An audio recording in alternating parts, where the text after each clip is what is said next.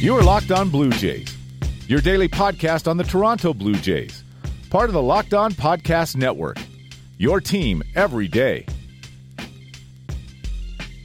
Hello, Blue Jays fans. Welcome back to Locked On Blue Jays, your daily dose of Blue Jays talk directly in your ear, wherever you may be.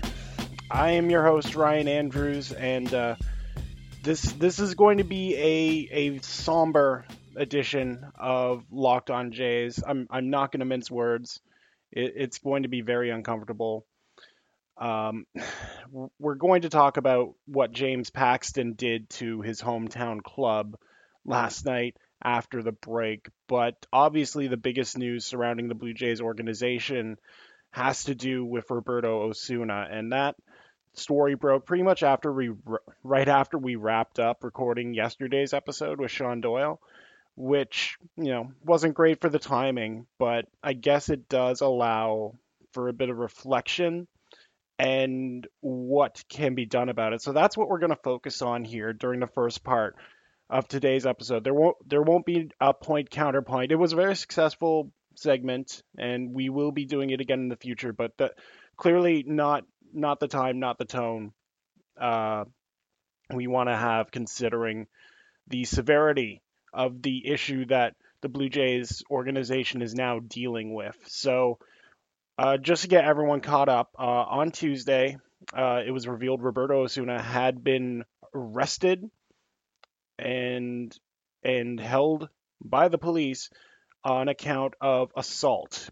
Now, Canada doesn't have a specific domestic violence charge, so Osuna is just being held on account of assault. He's been placed on administrative leave by Major League Baseball. That means he can be out for 7 days, or they can extend it if there are extenuating circumstances. And there might be, because Osuna's court date has already been set for June 18th. So obviously, if he has to be held out of baseball activities to deal with this, he will be out for a long time. And honestly, that's for the best. I did say a few things about this on Twitter yesterday, and I'm not going to mince words. This is more than disappointing. This is disgusting. This should not be happening at this point. With all the strides that women have made in recent years, this sort of thing should not be happening, and it definitely should not be accepted. And the reactions I've seen on Blue Jays Twitter, they've ranged from sharing those feelings of disappointment, those feelings of hurt, those feelings of betrayal, to wondering, let's get some facts, let's hear what actually happened, to maybe it was nothing. This is clearly not nothing. If it was nothing, there wouldn't be a court date. There wouldn't be charges. There wouldn't be pictures of Roberto Osuna sitting in a jail cell with his hands behind his back. Like, this is incredibly serious, and this goes beyond baseball. Like, the fact of the matter is, like, this is a devastating blow for Blue Jays Nation. Roberto Osuna was one of the feel-good stories of that playoff run. This young pitcher coming into his own, seizing the closing job that had long been a rough spot for the Blue Jays since the days of Tom Henke. And for him to go and commit such a heinous act, and regardless of what level it is, and again, I've seen people say, "Oh, we don't know exactly what happened." It doesn't matter. You assaulted your partner, whatever level it is on. It is not there. There is no black and white and shades of gray with that. You assaulted your partner. There's nothing coming back for that. And honestly, it's similar to the Aroldis Chapman thing, in that I don't want Roberto Osuna on this team anymore, to be honest. He's damaged himself that badly. The only comparable I have for this recently was when Kevin Pillar used a derogatory term in the middle of a game against St. Louis a couple years ago, and that was very offensive. And Kevin has grown from that. He's shown that he's learned from that incident, and I believe there's growth there. But saying a derogatory term in the heat of the moment is far less grievous than striking another human being, striking someone who has placed a lot of trust in you and treating them in such a manner. This is not a simple rehabilitation. This is not I'm gonna donate to women's shelter. No, this is a black mark on Roberto Osuna that will be with him for the rest of his baseball career and potentially for the rest of his life. And we're not just talking about baseball. We are talking serious legal repercussions. Eric Macramella wrote a piece for Forbes earlier today that said because of the legality of these charges, the ongoing trial, Roberto Osuna could be out for the rest of the year dealing with the repercussions of this, and he may not be able to travel to the States. So, what do I guess the question we have to turn to is what do the Blue Jays as an organization do? In a way, the Blue Jays were let off the hook by MLB preemptively placing him on administrative leave. That meant the Blue Jays were excused from doing something immediately. Um, but in the statement that the Blue Jays put out, Joy Field Collins is one of the members of JaysFromTheCouch.com. She's a PR rep. She handles a lot of those, and she actually pointed out how weak the statement that the Blue Jays made was. Specifically, the phrase, "This incident is not reflective of our values as an organization," and she wanted to highlight that phrase because really it shouldn't just be because of your values of an organization. It should be your values as a human being, as people. You should not accept this. Not just because it's baseball. You should not accept what Roberto Osuna has done because of just basic human decency. And it was actually nice to see John Gibbons go on it a bit harder than the Blue Jays official statement. John Gibbons saying there was absolutely no place for it, and that society has to do more to protect the vulnerable. And I do agree with that sentiment. I'm I'm not sure if I would have said it exactly how Gibbons said it, but I do appreciate that he is taking a stronger stance on this, and I think that says more about what we can expect going forward. Like again, Macramella said Osuna might not be seen for the rest of the year. I would have a very difficult time seeing Osuna in general, and honestly, this could be grounds for expulsion. This could be grounds for release for me. I I can't reconcile this. I can't I can't root for someone who would behave like this. So it's very difficult for me to go forward and not want this 23-year-old to fail because of what he did. And I know in sports, a lot of times teams force you to reconcile with rooting for people who you know have done horrible things, but this this is just incredibly difficult. And I know we're gonna have to, oh, who's gonna replace him as closer? Like honestly, it's so much bigger than that, and I don't think we can properly talk about it.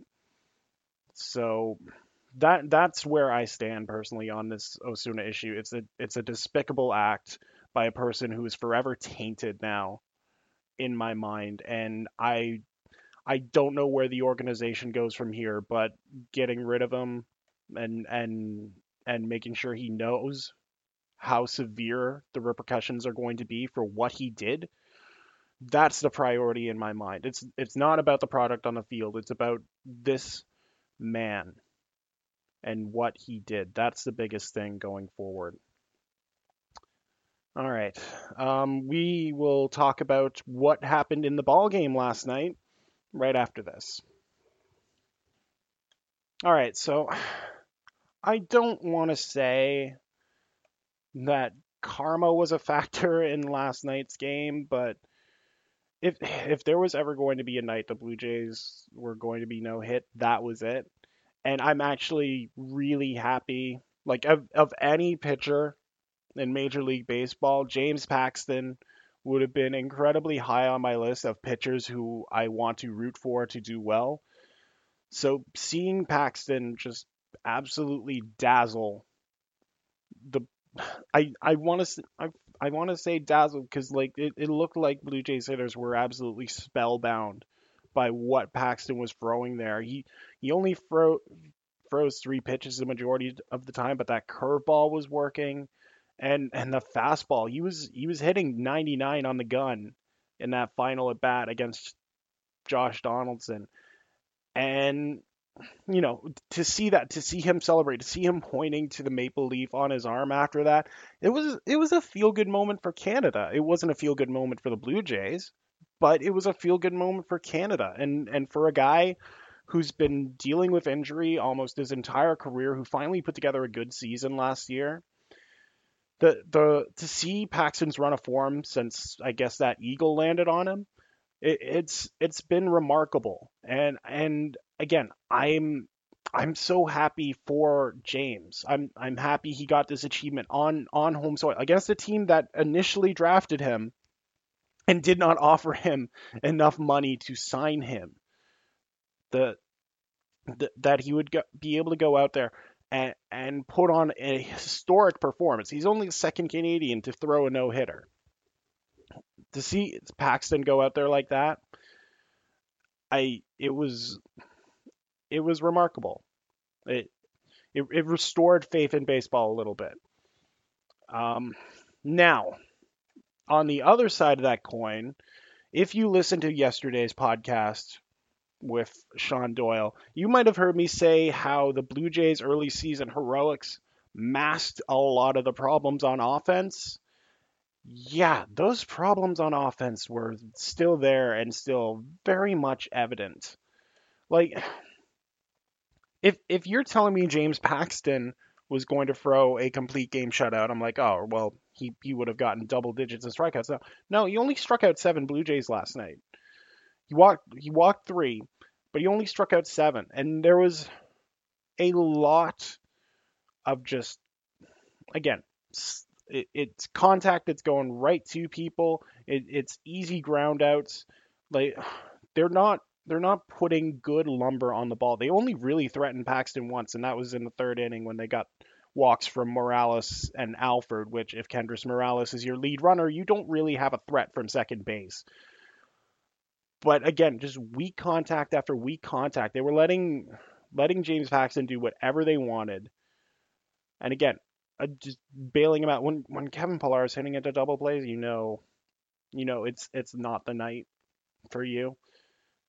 But just the inability of these Blue Jays to put together consecutive hits, to put together consecutive productive at bats is really worrying. And again, you look at guys in the lineup. Kendrys Morales is still in the lineup. He's now batting 148. Russell Martin is batting 139. Josh Donaldson is batting 211, and I know he's just coming back from injury, but since that doubleheader against Cleveland, he has not gotten a hit. His streak is starting to approach Kendrys's. It's not good from any facet of that Blue Jays offense outside of Kevin Pillar.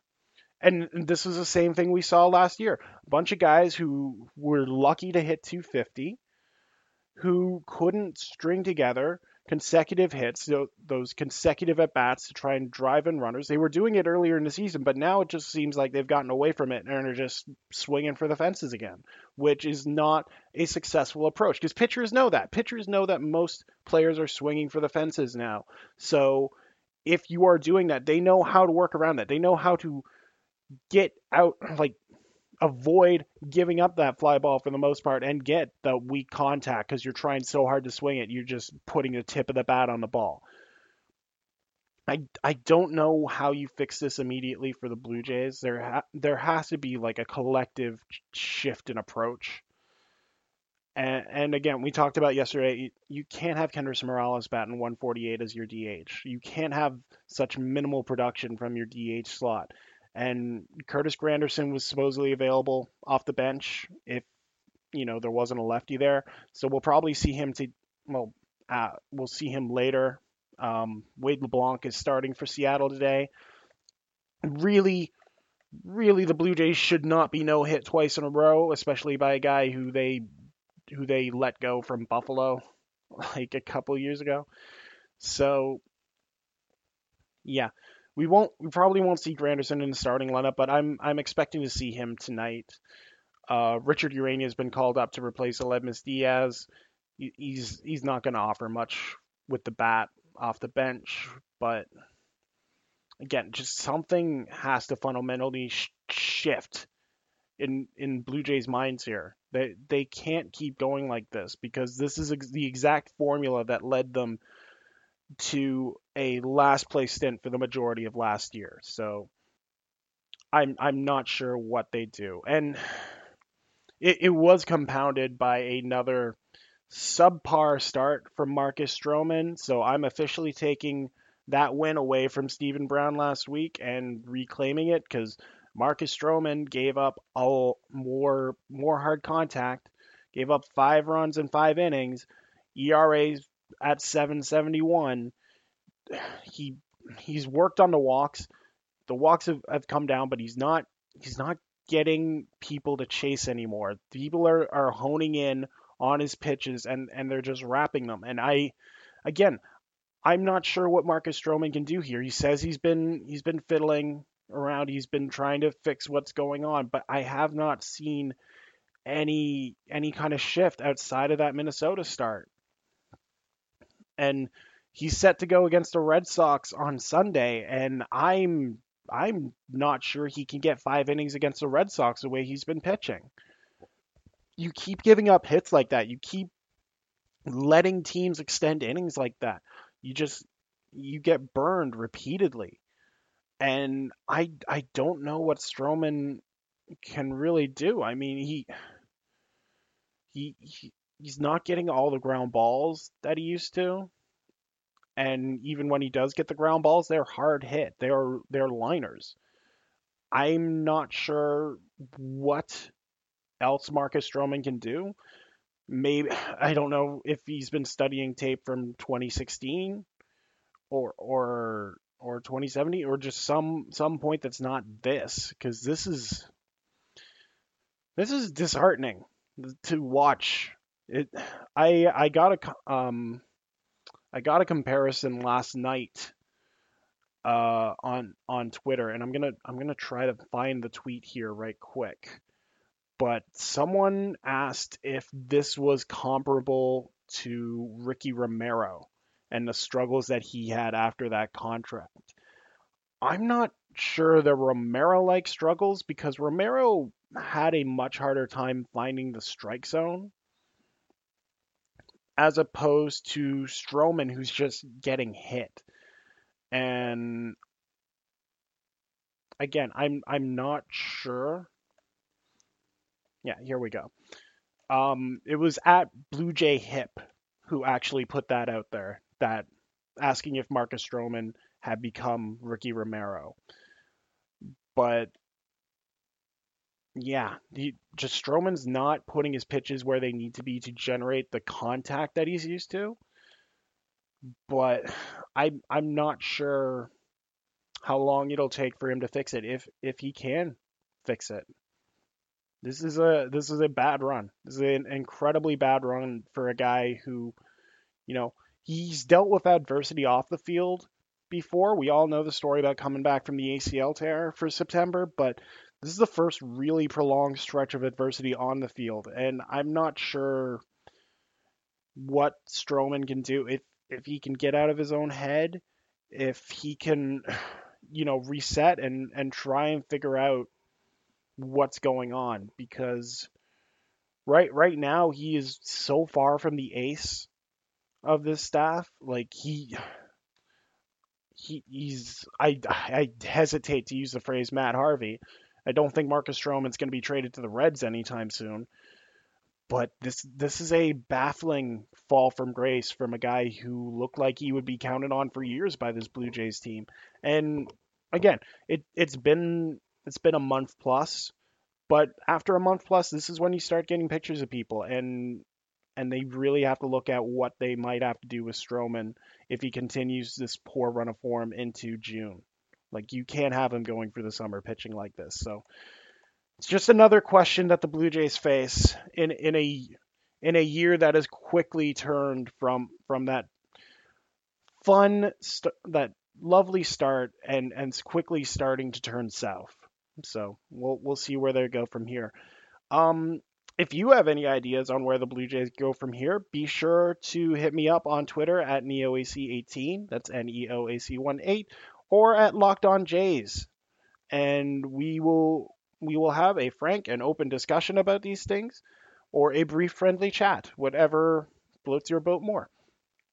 And be sure to subscribe to Locked On Jays on iTunes or Google Play if you haven't already.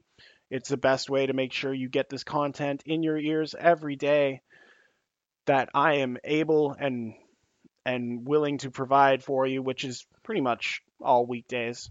So, for everyone here at Locked On Blue Jays, I am Ryan Andrews. Thank you so much for listening to today's episode. Take care.